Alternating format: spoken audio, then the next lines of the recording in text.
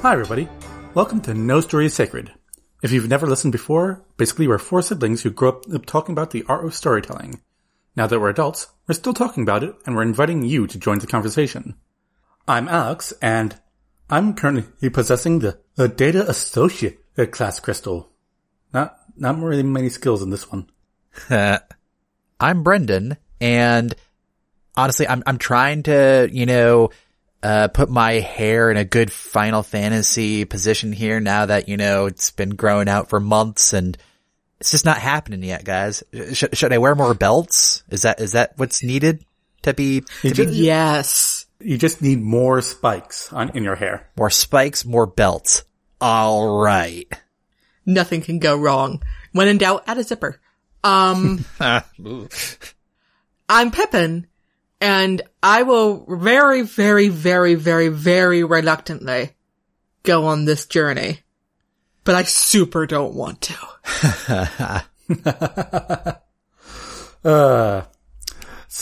And Kat is currently at a Gatsby party or something.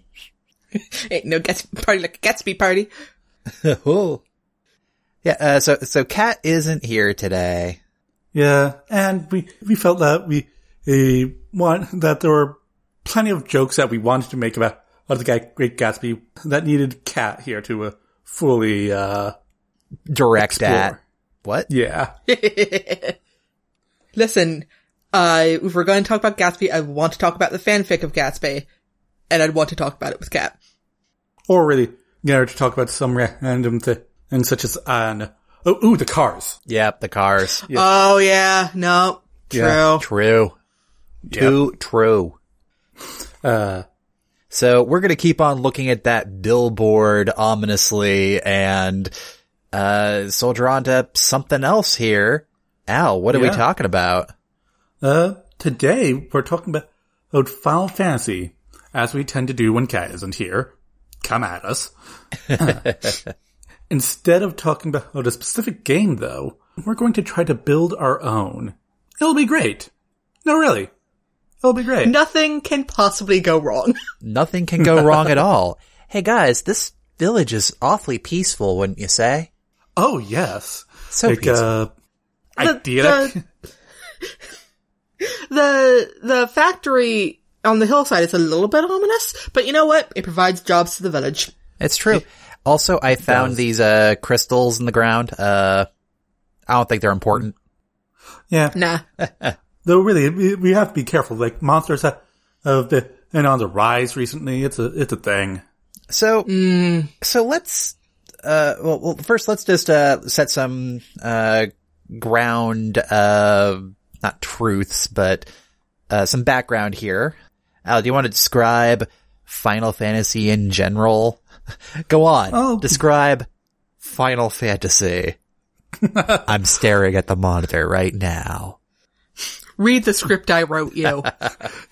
Okay, listeners, here's the thing. Pip purposely finds, like, the worst descriptions. No, it's because I'm lazy and I refuse to look farther. Ha. And they're short. The description of the series in general, according to Google, is Final Fantasy is a Japanese anthology science fantasy media franchise created by Hironobu Sakaguchi and developed and owned by Square Enix. The franchise centers on a series of fantasy and science fantasy role-playing video games. All true. Which is better than some descriptions we've found of other things. That's true. That is true. At least it isn't like a blatant falsehood.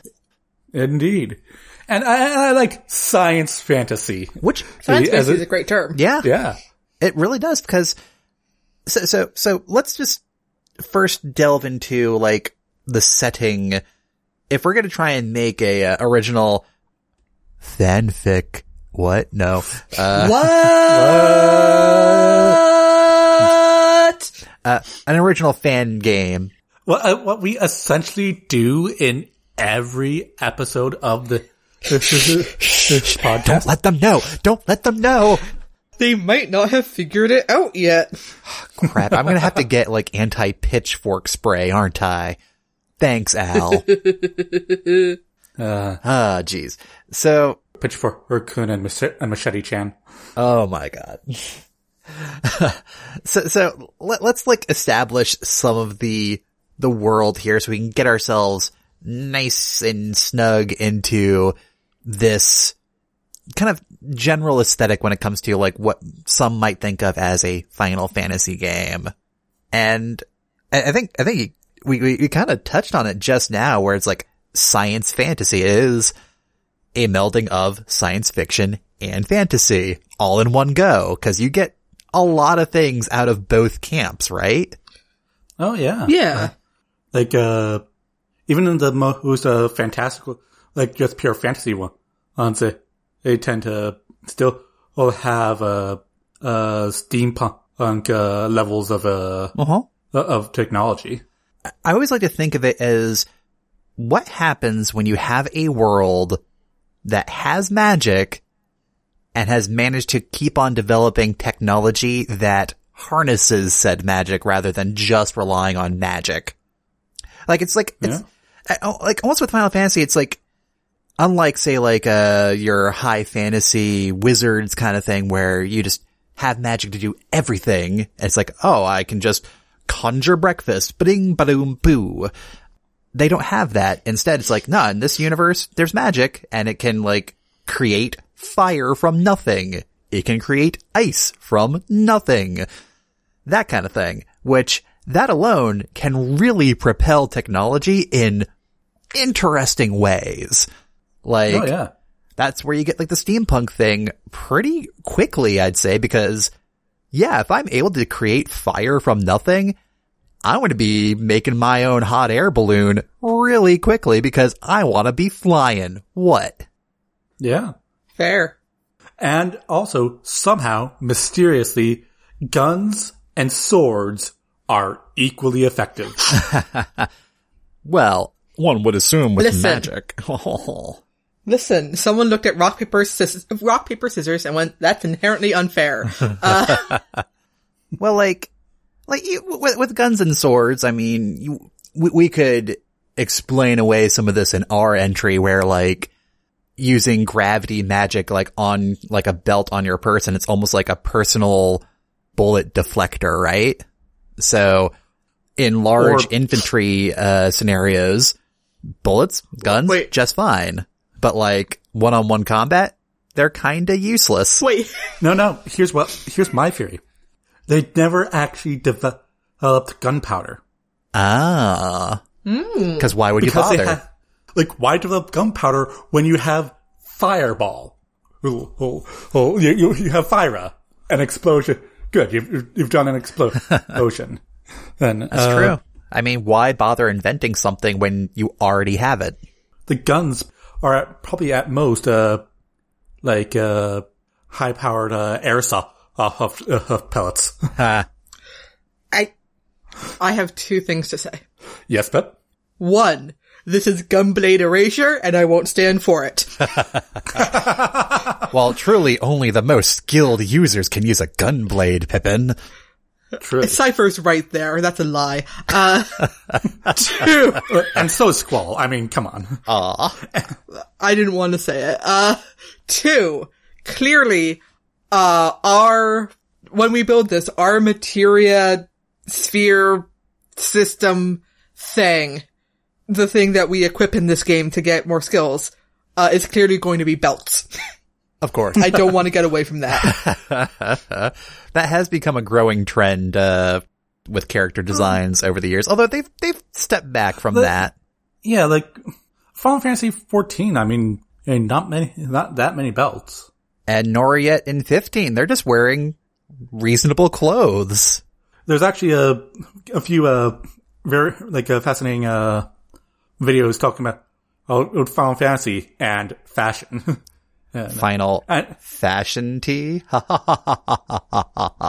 Isn't that 10 too? Oh, Pippin. Okay, you are both expelled. I'll finish this episode on my own. All right, Pip. Hey, we're off the hook. Awesome. Oh no. Woohoo! Alex, you have fun. I can go make my other dinner plans. It'll be great. One of them's by Polygon. I'm talking about like a lot of Final Fantasy were like influenced by Japanese street fashion. Oh, yeah, I can see that. Yeah, like especially you can especially see it in Final Fantasy VII because that's the one that's the most contemporary with our fashion before like Final Fantasy 14 or 15. I mean, Huh. Interesting. I'll have to look at that video. Note to self. but also, these are also worlds where you can legit get away with wearing a pauldron and a giant ass sword strapped to your back and get onto the train and no one bats an eye. It's like, I blame Final Fantasy for my desire to own a pauldron. Same. And take note, I said pauldron, not pauldrons. There's just the one on the one shoulder. Only one shoulder needs protection. I mean, come on. No lie, one time I was at a convention and I saw a single pauldron that had like spikes on it and I had such a strong desire. You guys, I would look so good with that spiked pauldron. Okay guys, 2021 fashion. Single pauldrons. Make it happen. Yeah. I mean, we're getting back out into the world later on this year. We're gonna be ready. Y'all, it's the year of Mad Max. Come on. It kinda is. True. I feel like we've gotten off track. We have. Let's get back on track here. Alright, you guys. What are the things that show up in all Final Fantasy games? Most Final Fantasy games? Crystals. Weird memory shit. A dude named Sid. A dude named Shed. Shit ass. Oh no. A dude named Sid. Weird level up systems. Summons. Jobs. Magic.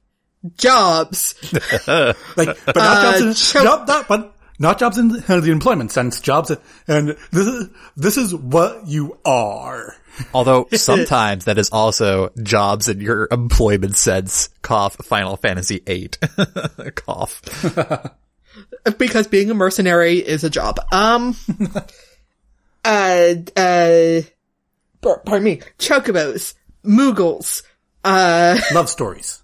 Oh yeah. Love stories. Yeah, actually, just to kind of think about this out loud, like, it's something to keep in mind as we talk about this more is that, in essence, a lot of these stories tend to be a romance story.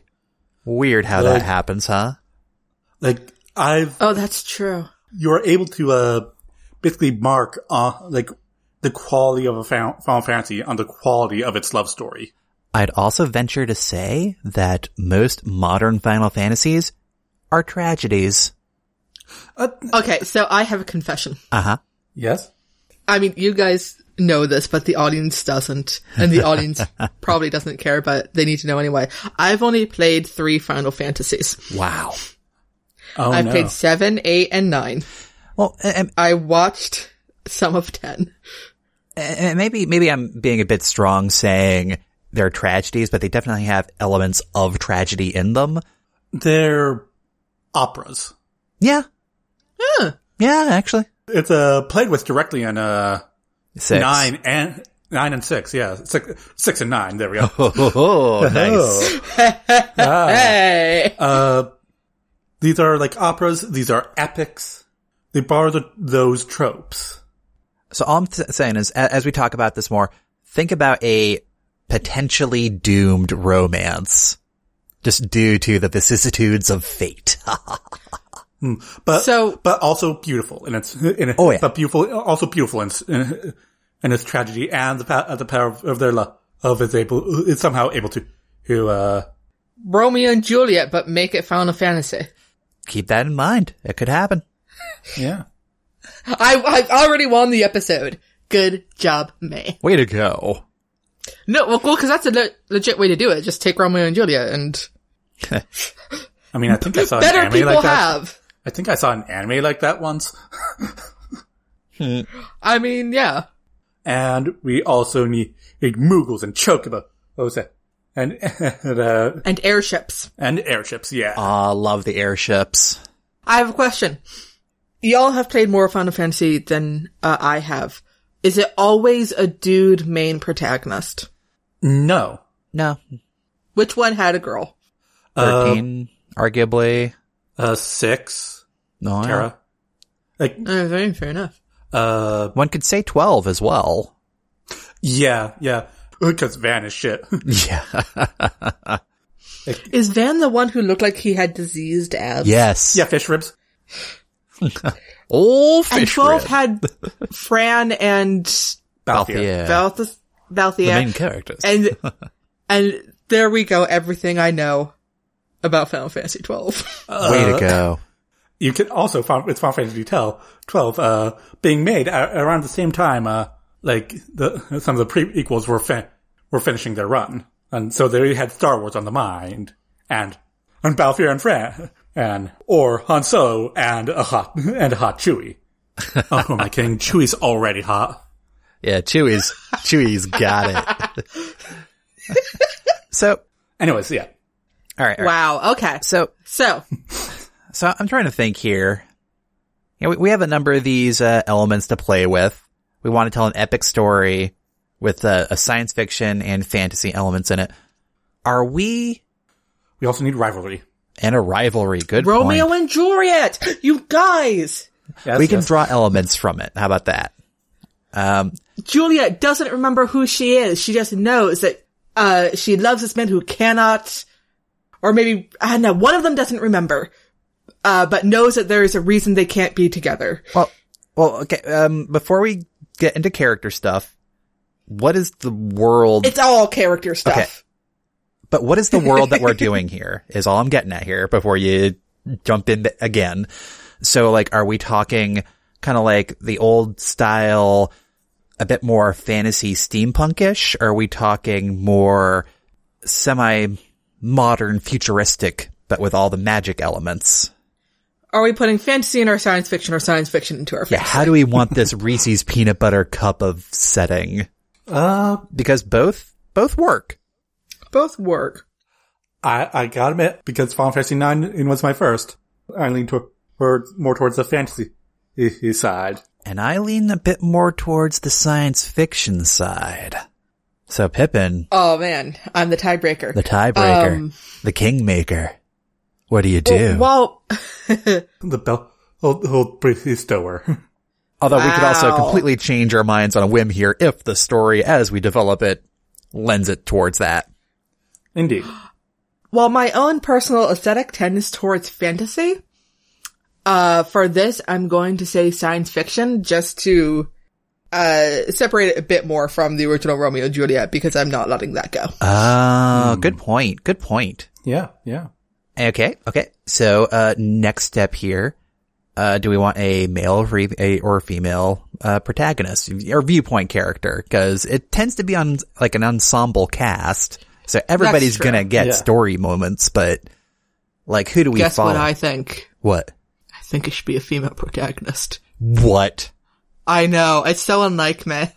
And I will also put my hat for a female protagonist because, I mean, Lightning did a serviceable job. We want our protagonist to be likable. There were some problems with Lightning's writing. There's a lot of problems with Final Fantasy 13's writing. Yep. Final Fantasy 13 is one of the only Final Fantasy games that I just could never bring myself to finishing. And it has 2 more parts? Yeah. I'm just gonna go and play 15. I'm trusting someone will let me know when there's a Final Fantasy I should play again. Yeah. We'll let As you know. I badly don't listen to you guys when you tell me to play 10. Yeah. Oh, but 10 is genuinely sad. Oh. Is it on the Switch? Yeah. Yeah. Oh shit, is it? Yeah. 10 and 10 too. Yeah. And 12. You guys keep playing, don't mind me. You keep talking, don't mind me. Oh shit, I need to plug in my Switch. Not that I'm... Now I want to play again. All right. So here's where I'm at right now.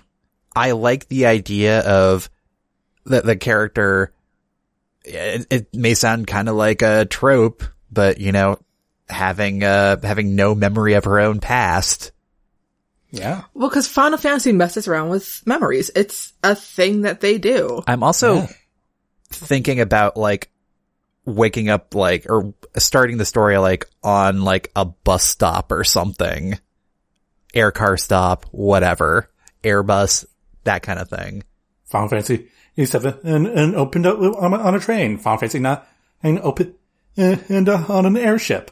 Final Fantasy 15 open and in a car. And the thing is, I don't want to have it like revealed right away that like our main character is an amnesiac. She's just like, you know, she has like a card that says go to work. And if you do a replay later, like you kind of see like all the social encounters that happen along the way are like people being friendly to a stranger kind of social interaction rather than any kind of familiarity. Like, oh, hey, it's you. Or always good to see a new face around here, or something like that. I don't know. I'm the spitballing here, brainstorming. You the mechanic they sent or something like that? Yeah, something like that.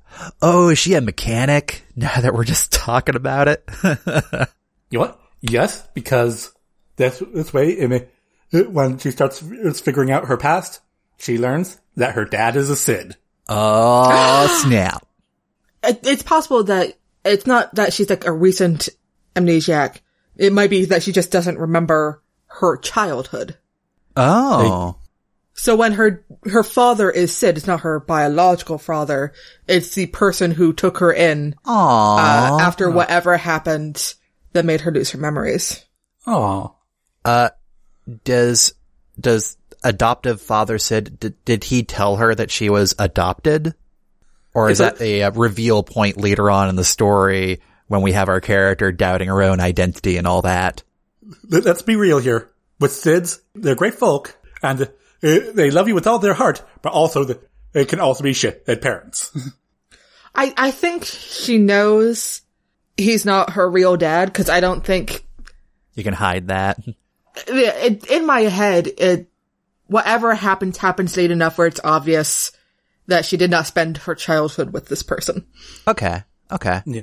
Like, no, I'm really your dad. There are literally no photos of me as a child. Well, the secret that Cid's keeping is the details, like the detailed information surrounding the quote unquote adoption in the first place. Cause like, here's an idea. Yeah. We're gonna steal what happened to the Romanovs here. She's like, not like the rest of her family was all frickin' killed by like the rival, house or something. But she was like very young and whisked away by, maybe even Cid here, who was like a loyal, advisor to the king or duke or whatever royal, title we want to play with here. And so that is the details of the adoption there. Wait, so. Or like rescue. So not only is she the protagonist, but she's also the secret princess? Yeah. Is that another Final Fantasy thing that happens sometimes, Al?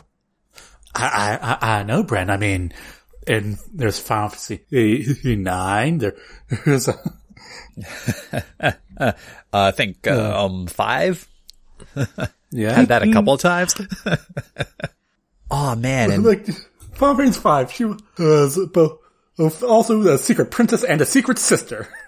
But, as we think about our protagonist here, I'm almost imagining she starts off as like a fusion between like a rogue and like a Final Fantasy engineer class. So she has like the use ability. Oh, yeah. So like for early game, she's like very versatile between damage and healing and all this other stuff, like powerful stuff. Yeah. Yeah. Ooh, are you thinking of doing doing early game in one class and shift like aim into a separate class? That's what I'm leaning towards, but have it be like narrative driven. Yeah. So like the party balance that can get kind of confusing. True. Like, but we don't have to do any kind of game design right now. We're talking about story, Al. Story. Yeah. Haha. Yes. Technically, the game design should come before the story, but that's not how we operate. I mean, really, one influences the other in tremendous and subtle ways, but we're gonna just be spitballing here, so we don't have to think about details, right? Yeah, who needs details? Who tends to be the big bad in Final Fantasies? Other than the idea of despair. Well, There's dealing with despair and death, of course. Yeah. usually, I just remember that the final boss of Final Fantasy IX is literally death. Yeah. let's see. Spoiler alert. And in Final Fantasy VIII, it's literally a witch from the future. Haha. Who's trying to end the world like you do. Honestly, listen, Optimus, you got a bad rap. Here's a thing that a lot of the Final Fantasy villains are trying to do.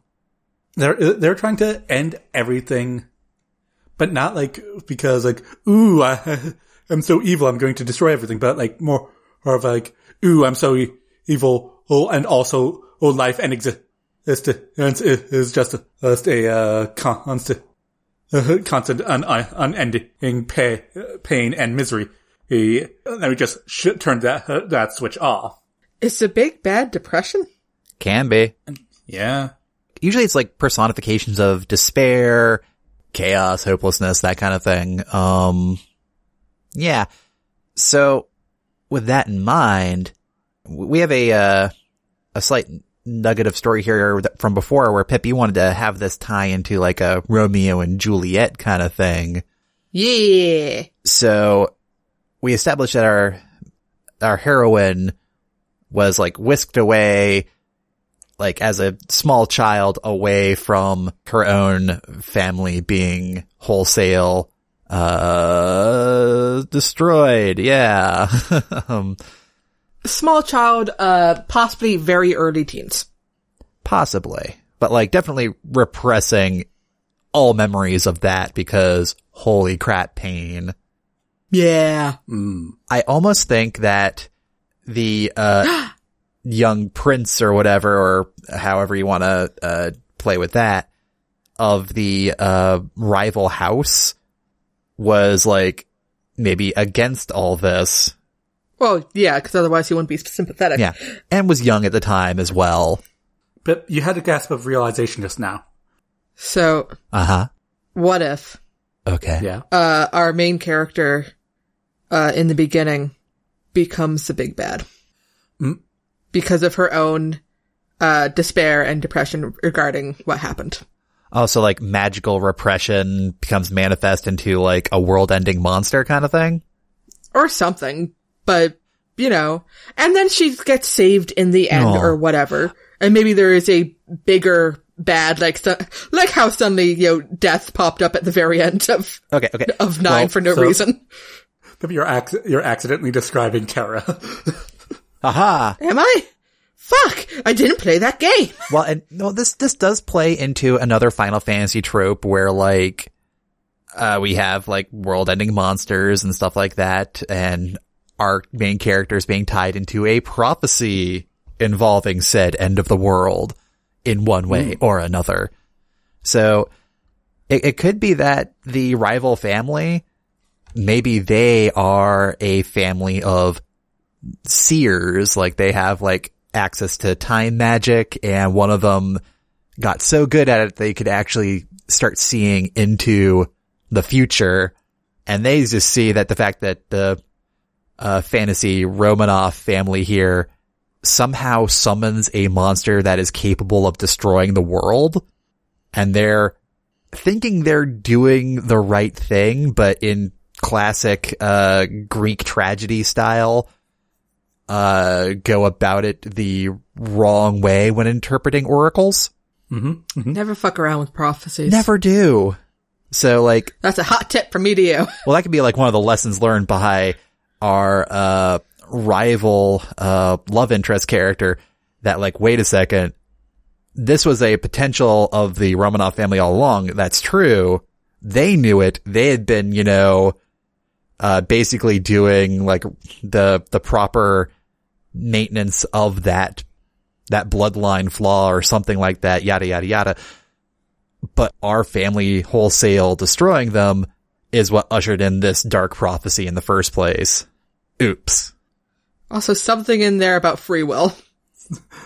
Well, that's where, like, our love interest character manages to, like, yoink the heroine out from the big monster, incarnation is through, like, you know, screw prophecy. I've got love on my side. Glowing fist of fury punches the monster, pulls her out. And also something about how you don't have to be happy to be. Something about how depression isn't all that. How you aren't your depression? Yeah. Yeah. Oh. So, where do we want the summons to fit it into this? Oh yeah, summons. Do we want them to be the fantasy equivalent of a nuke? Do we want the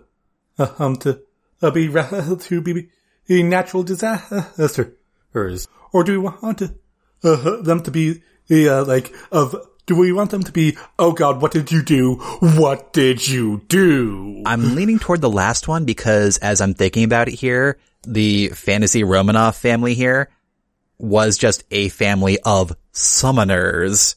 And the prophecy is that they summoned, like, the equivalent of super mega Satan or something.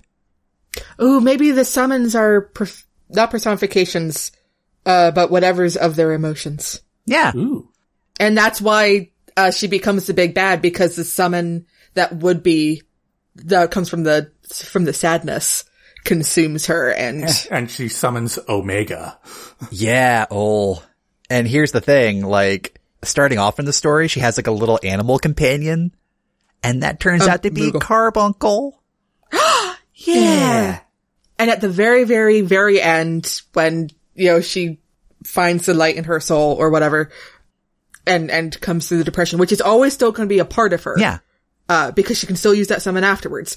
But at the very, very end, when she comes through, she summons either Bahamut or Alexander. I don't know which. Bahamut. That would be classic Final Fantasy. I just still really like the image from Final Fantasy IX. That's true. Even though it didn't fucking work. I mean, the angel wings of Alexander is a nice little, motif. The city that is its own protector. It's like, just nice. That's true. But Bahamut is, you know, is classic Final Fantasy. And, you know, it's not like having like, I'm a dainty angel inside. It's like, no, I'm a frickin' dragon. That's like when she embraces her own power that maybe she was afraid of when she learned that, you know, the fantasy Romanovs or whatever have like crazy summoning power. Mm. Yeah. Though also remember that depression doesn't have to have a reason. That's true. That's one of the terrible things about it. Woo! I'm liking her as actually like a hidden summoner kind of thing. I really like the summon system, actually. I feel like I'm stealing it from somewhere, but I don't know where. You're kind of stealing it from 14 a bit. Because in 14... In my own defense, haven't played 14. In 14, the summons are not... They're not actually things. They are just a collection of magic energy that people's, belief. Yeah, that the people's belief, you know, fuels and then manifests. And because there's a whole bunch of war and uncertain times happening, those anxieties, those fears, that anger, tend to result in summons that are like I'm just gonna destroy everything and get all my revenge on all of you. I mean, I feel like that's slightly different than what I'm talking about, but I get you. Yeah. No, I like the summoning as tied to your current emotional state, kind of deal. And then we got a fun dungeon, where because of plot reasons, some of her summons don't work. Aw. Like that awful one in 9 when you can't use any summons at all because Dagger can't talk. Because of her trauma and stuff, it made sense narratively. It did. It was still annoying to deal with. Any of her magic didn't work. Oh. It's true. I feel like she didn't even have access to her summons at all at that point. Well, no. All of them were taken. Yeah. Yeah, at that point in the story. And also at the start of the game, she didn't have access to her summons because she just didn't have the mana pool. Yeah, what the hell, Garnet? Jeez. The point of that is that it is already a known system in the game to mess around with your abilities because of plot. True. All right. So we have like two families. The rival family, like I was spitballing there saying that they were like time wizards, and that could have time wizards. I mean, time mages are a class in Final Fantasy. That's true. I'm almost imagining the young heir that is, trying to investigate what his family did, because his family is very quiet about what they did. And so maybe like, they can have the meet cute where like, I know she's working a job and he's trying to like break into like one of his own family's holdings to try and like learn some more information. And that's what kicks off the adventure. And see, I'm just thinking a bit later on in the story, he brings her home at some point or to some event where his family's at. And he's like, hey, I met this really cool person. And his entire family's like, cool. And inside going like, shit. And that's when they start plotting. That's actually what kicks off their grand adventure, because they suddenly they both have to escape. And figure out just what the hell happened. He has to figure out whose side he's on. Yeah, like, suddenly my family's attacking me? No, they're attacking me. You just happen to be in the way. You're in the line of fire. Oh. Well, something has to happen, with the two of them first to have him, even consider being on her side. Yeah. Before he's instead of automatically taking his family's side. Oh, because family. Well, they just pull a gun on her? They'll just pull an Aerith. If then, like an Aerith out, walking through the suns kind of deal. Well, maybe they have their first adventure like Bren described. Yeah.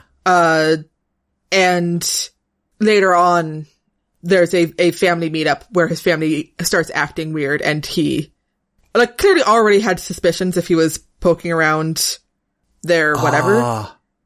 It's like, but this just adds. So here's the thing, like, him being a nice boy invites the girl who helped him break into his own family's holdings, to dinner at the palace because, they're rich and, she's been living, a modest lifestyle with her, adoptive father, Sid.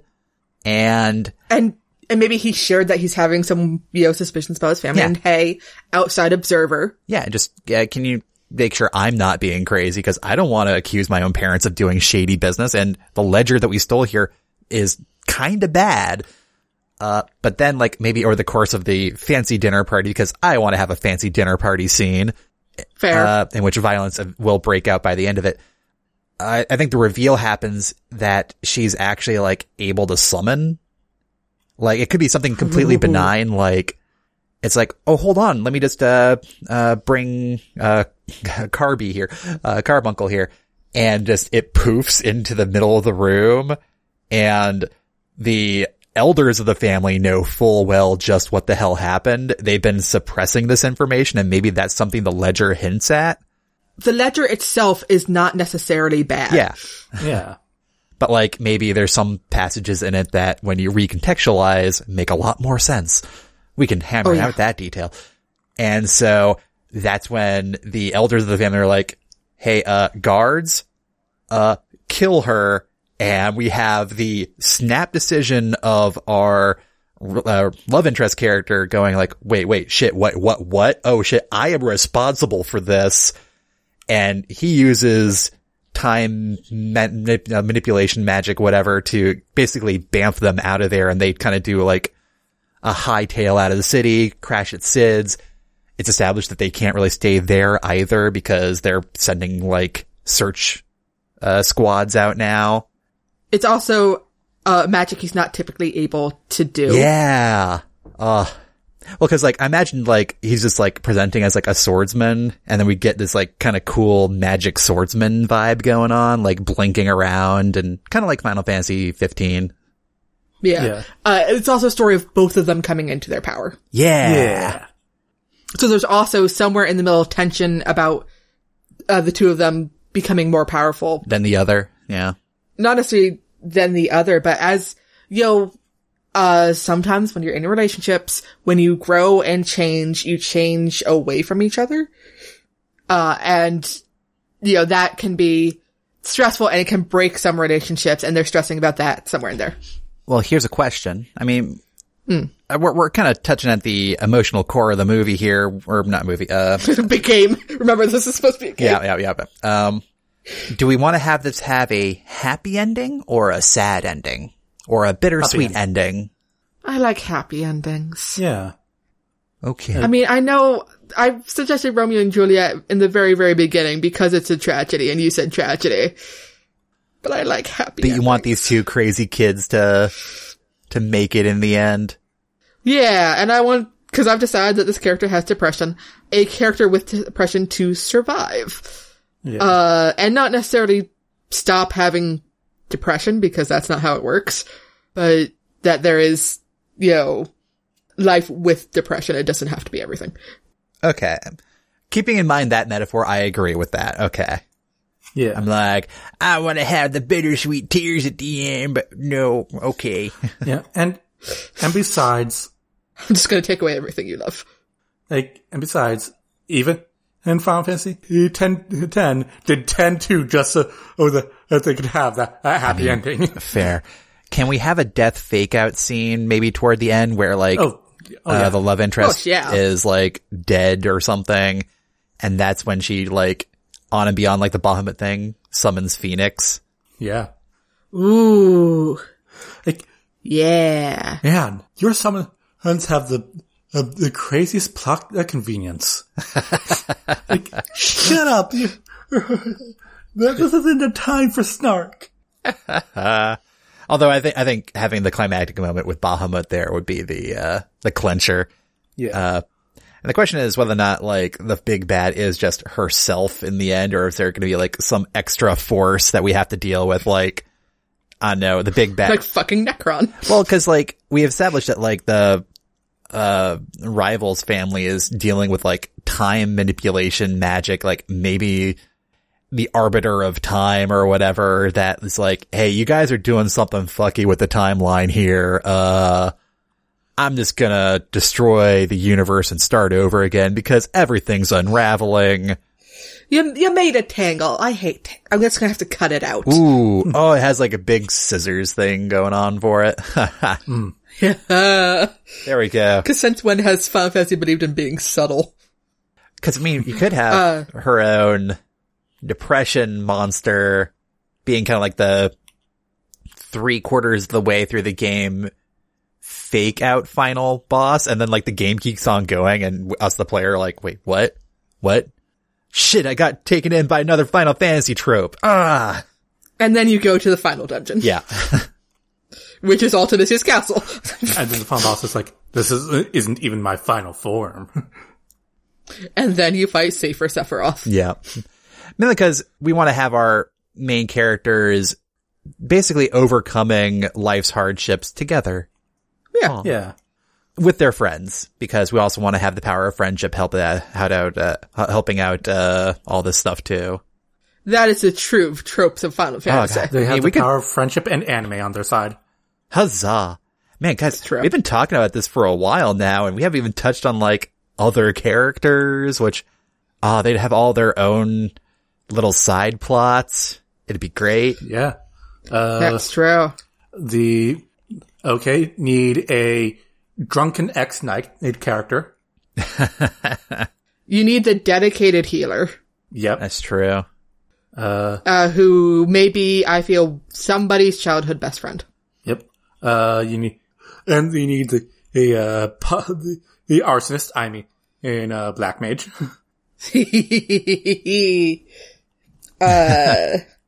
Oh man.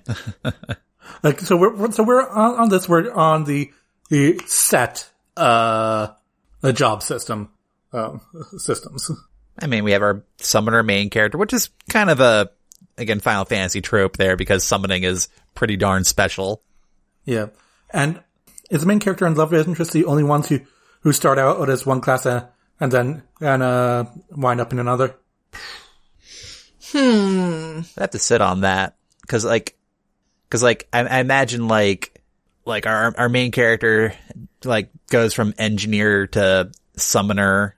Our rival or house, romantic interest character goes like from like fighter to, I don't know, temporal knight or something fun like that. I just had a thought. Uh-huh. Yeah. Not super about this. But instead of a ledger that they steal in the beginning, it's basically a spell book, that has the time magic in it. Oh. And, which he has never seen before, so he does not know how to do it at that point, and that's how they escape, is he takes out the book and goes, Shit, this one. Blah, blah, blah, blah, blah. Poop. But it also has the flashback spell. Well, I was thinking it gets stolen back at some point, and part of it is trying to get it back again, because it clearly has more secrets. And that's clearly another dungeon. Yeah. Just to add, some MacGuffins. Of course. Some plot coupons. I mean, the initial plot coupons are just get the hell out of Dodge, and then we gotta earn money now. Money? Oh. I'm just saying, if this is 4 discs worth of story. Oh yeah. We gotta fill that somehow. Aw, and they kinda keep on rescuing each other. Yeah. It'd be sweet. It's a partnership. I'm just imagining that, like, Temporal Knight is, like, afraid of snakes or something. Just something, relatively banal, but, like, she's just like, oh yeah, they're little slither boys. I mean, I think he's afraid of chocobos. Oh. It's like, how can you be afraid of this? They're larger than me. Its talons could clearly eviscerate me if it wanted to. It screams when it goes quack. That beak, it can put a hole in 2-inch steel. Have you seen them dig? Have you seen them dig? And it turns out, like, a lot of it is just stemming from, like, a childhood chocobo riding injury. Oh, yeah. He fell off the saddle and that's it. Oh, yeah. It's like, I broke an arm. It hurt. We literally have spells of no more broken arm. Listen, you didn't see the look in its eyes. It did it on purpose. Wait, do chocobos have forward-facing eyes or side-facing eyes? A good question. Excuse me while I look up a picture of a chocobo. Because that determines a lot of things. But like, nothing for the story here. Well, it's an avian, and most birds have forward-facing eyes. I feel like those eyes are forward-facing. Oh. Man. For just talking about 2 characters, it feels like we talked a lot. I mean, to be fair, if you're talking about Final Fantasy VIII, don't you just talk about Squall and Rinoa? It's true. I mean, you also talk about Selphie and trains. Well, here's the thing. A lot of the other characters and the interactions therein do tend to reflect aspects of the main character's relationships. Right? True. So, like, you could have, like, some rivalries playing out there. I don't know. The Black Mage's, like, pyromaniac tendencies. I mean, that could play into how our main character has, like, a little bit of that desire to blow shit up, too. Yeah. Like, they both get along strangely well when it comes to, like, planning out how to, like, destroy, like, some section of wall to help out this one town or something. It's like, yeah, I am seeing a new side of Anna here. Huh. Is she okay? Come on. Don't you just want to go apeshit? And like, the various summons learned along the way, like, yeah, as you said, they're tied to, like, emotional things, but, like, the various side characters draw out those emotions. The Black Mage.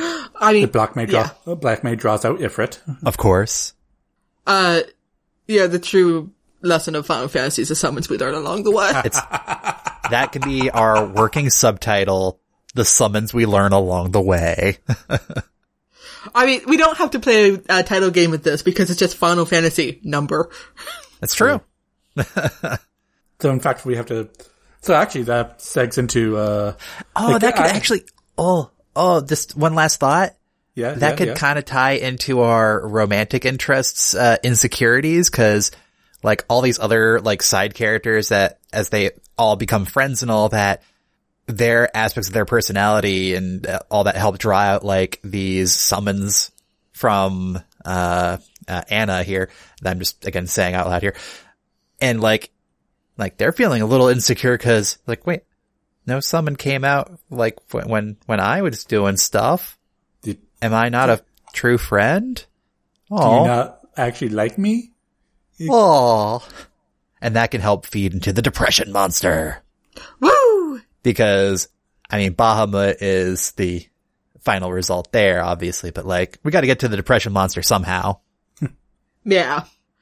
Well, depression also doesn't have a reason. That's true. Actually, I want the Phoenix to be him and the Bahamut to be like her self-actualized. Her. Yeah, her self-actualized. Oh, I like that. Yeah. Cause Carbuncle is Sid. Yeah. Both of that dignity. Okay. I'm just picturing like the reason why he needs like a revive or something is like, just imagine like just like this burning miasma of like the monstrous form around her, and he's just like going up and just doing like the hug. Aww. Dark veiny willow. Yeah. And clearly like, this is painful, but you know what? You gotta reach out. Yeah. I love scary veiny willow. I love crayon breaky willow. No. All right. Anything else about this weird Final Fantasy game that we lightly established here? Although we could probably talk for hours. I mean, I feel like we're good. Al? Yeah. I've got nothing else. Yeah.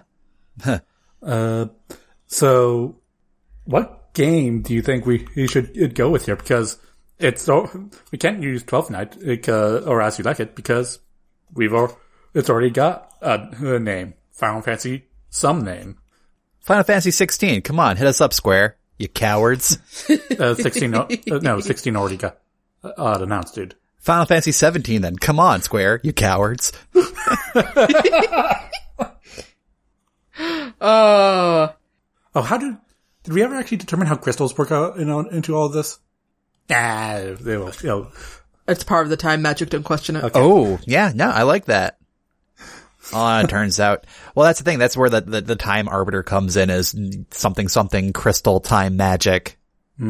I want actually the time arbiter and and Omega. That's why I'm calling the depression summon, and to be kind of both same, like a same aspect thing, and but like that's something that needs working on. But let's now look to the games. All right, so let's do a game before we ramble on all evening about this Final Fantasy game that doesn't exist. But should. And should. It should. You're right, Pippin. I'm always right. So, I propose we do The Evil Overlord Was Here, which is doing an on-the-fly plot changer edition based on a random trope. So, for instance, I am doing TV tropes, and I hit the random button, and I got Bar Brawl. Ooh. Oh, nice. Cause as I just thought about it here, our main character, Anna here, she's been growing up in like the rough and tumble, lower city and all that, away from the high crust society of which she was born to, but she doesn't know that yet. And over the course of their first like meet cute adventure, they're like at a bar and just like a bar brawl breaks out and she is just like, yeah, just boom. No, Or it's how you meet. That's how they meet. They meet in a bar brawl. Like, No, not the main characters. No. They meet one of their new party members in the bar brawl. I like that. No, but it has to be initiated by the drunken knight. Like, no, it gets ended by the drunken knight. It gets initiated by our temporal swordsman. Yeah, cause accidental. Cause he steps on someone's shoe. He makes a comment about how dirty this place is. He looks at someone funny. Really, he does all the things. So tell me, why did you, after stepping on that man's foot, decide to then look down your nose at him and say and comment about his lack of hygiene? Well, for one, he's shorter than me. But he also was holding an axe. And also, he clearly had not bathed before coming to this establishment.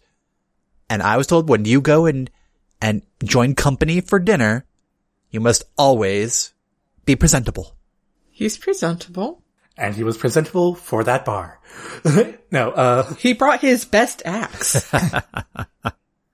And he was wearing his finest layer of grime. No, and also the drunken, and if a love interest is going to be a temporal knight, the drunken knight is a drunken dragoon. Oh, I love that. Yeah. Yeah. And basically they meet a fighter type in the bar. Yeah. And the thing is, we don't even recruit that character yet at that point in the story. It's just like, yeah, they're there. They're at that point an NPC who doesn't have a labeled name, so you're like, I'll see you again later. One of those characters. Yeah. Like his what's the thing the character's name before their line in the subtitles called? Like, I know what you're talking about, but I don't remember the word. Yeah, that is just listed as drunkard. Yeah, their name, yeah. And also, he's also has like a bit more detail than every other character in the bar. You're suspiciously well detailed there, and I saw your extra belt, sir.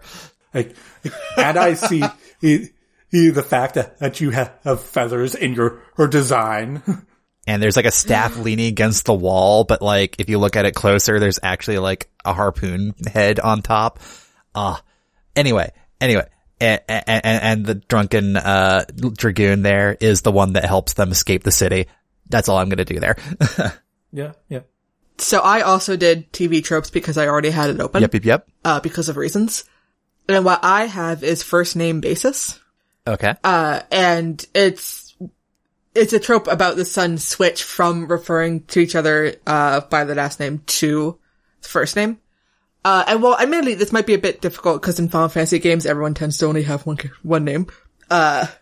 Or you get to choose the first name, and the last name is set. Not in most mainline games these days. Well, what do I know? The point is, the main characters spend most of the time referring to each other by their last names, because of reasons. But well, he's formal. So he always refers to her as Miss Sid. Miss Sid last name. And she did it sarcastically back and then it became a thing. I like that. But at the end, when she revives him, she calls him by his first name. Aww. Renford. My friends call me Rennie. No, I'm never gonna call you Rennie. I'm not. And I just think it'd be a nice character emotional moment because I will admit I am a sucker for this trope. That's all I have, Dad. And my trope that I got is Hollywood hacking. What's that? What's that one? In movie hacking, it's usually someone doing click-a-clack at a keyboard or with his multiple, just typing code on screen with multiple loading bars happening. Whereas in real life hacking, it's just, I haven't of a USB stick with a code injector. Oh, yeah. Can't stop the signal, Mal. I mean, we did say this was a science fiction It's true. setting. And I feel like in our discussion, we still, because of who we are as people, lean more towards the fantasy in our descriptions. But one of the, Party members is a hacker and somehow, and like a technomancer somehow. Yeah. Okay. And when he does his techno spells, the animation is bringing up some hollow screens. and you see him hacking. Or something. I don't know. He eventually class changes to Blue Mage. Adoptive sister.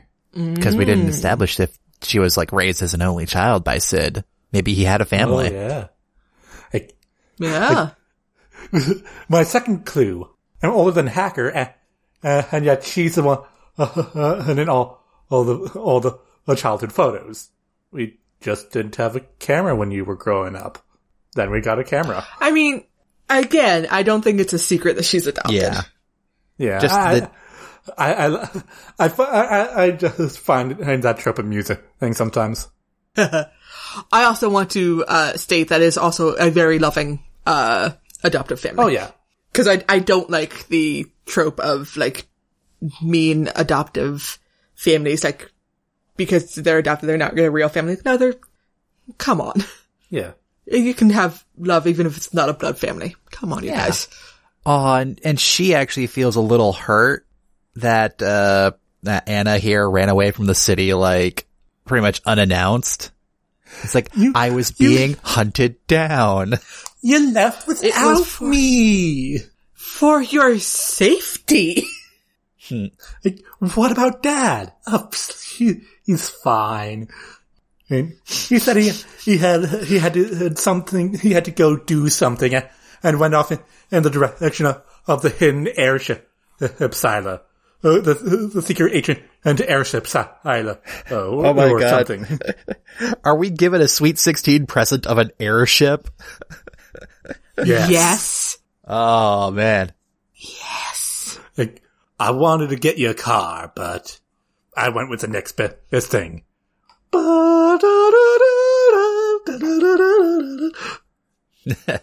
What's the tune of the Fantasy 1 airship? That's Final Fantasy 1. Aw.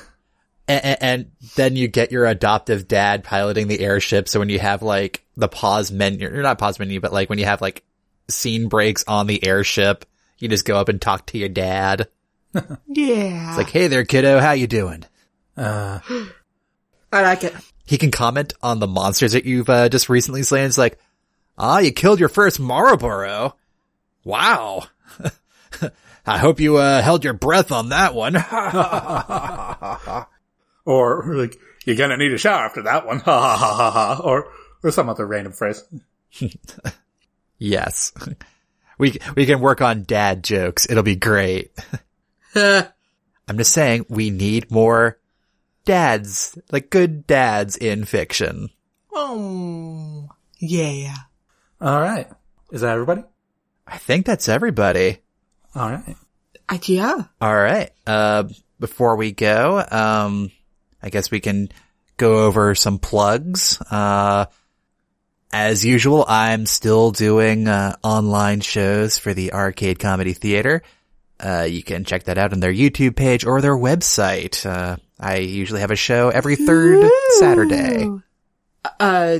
Kat has her Patreon with the thing. Check the show notes. Magazine of things. Small something. I'm so sorry, Kat. I'm a good sister. She's gonna yell at me so bad. Al has, you have your story you're working on, right? Yeah, Al. Pip, you have your story you're working on. Well, no, don't turn this back on me. How's my fop doing? He's foppish. Yeah, he is. How's your story your editor's wanting, Pippin? I don't want to talk about it. Pip, the fop wears an ascot. Yeah, he does. All right. And As always, if you have an idea or prompt to submit, head on over to nostorysacred.com/submission. Follow us on Twitter at nostorysacred or send an email through contact@nostorysacred.com. Your hosts have been Alex McDonald, Brendan McDonald, and Pippin McDonald, and Kat is off somewhere in a crystal in the ether. Who knows? And other references she won't get. Exactly. Editing for this episode done by Brendan. Transcript done by Ashley DaCosta. Art by Jay Wolf. Show notes and transcript are available at nostorysacred.com. Thanks for listening, everybody. And please rate, review, and subscribe to No Story is Sacred. You can also visit our Patreon page to support the show and get neat rewards at patreon.com/nostoryyssacred. See you next time when we talk about The Great Gatsby by F. Scott Fitzgerald. For real this time. We hope. Listeners, we have this tendency to say we're going to do an episode and then do a completely different episode, but please, just go with it. You gotta roll with it. Listen, it's just us keeping you on your toes. It makes life exciting.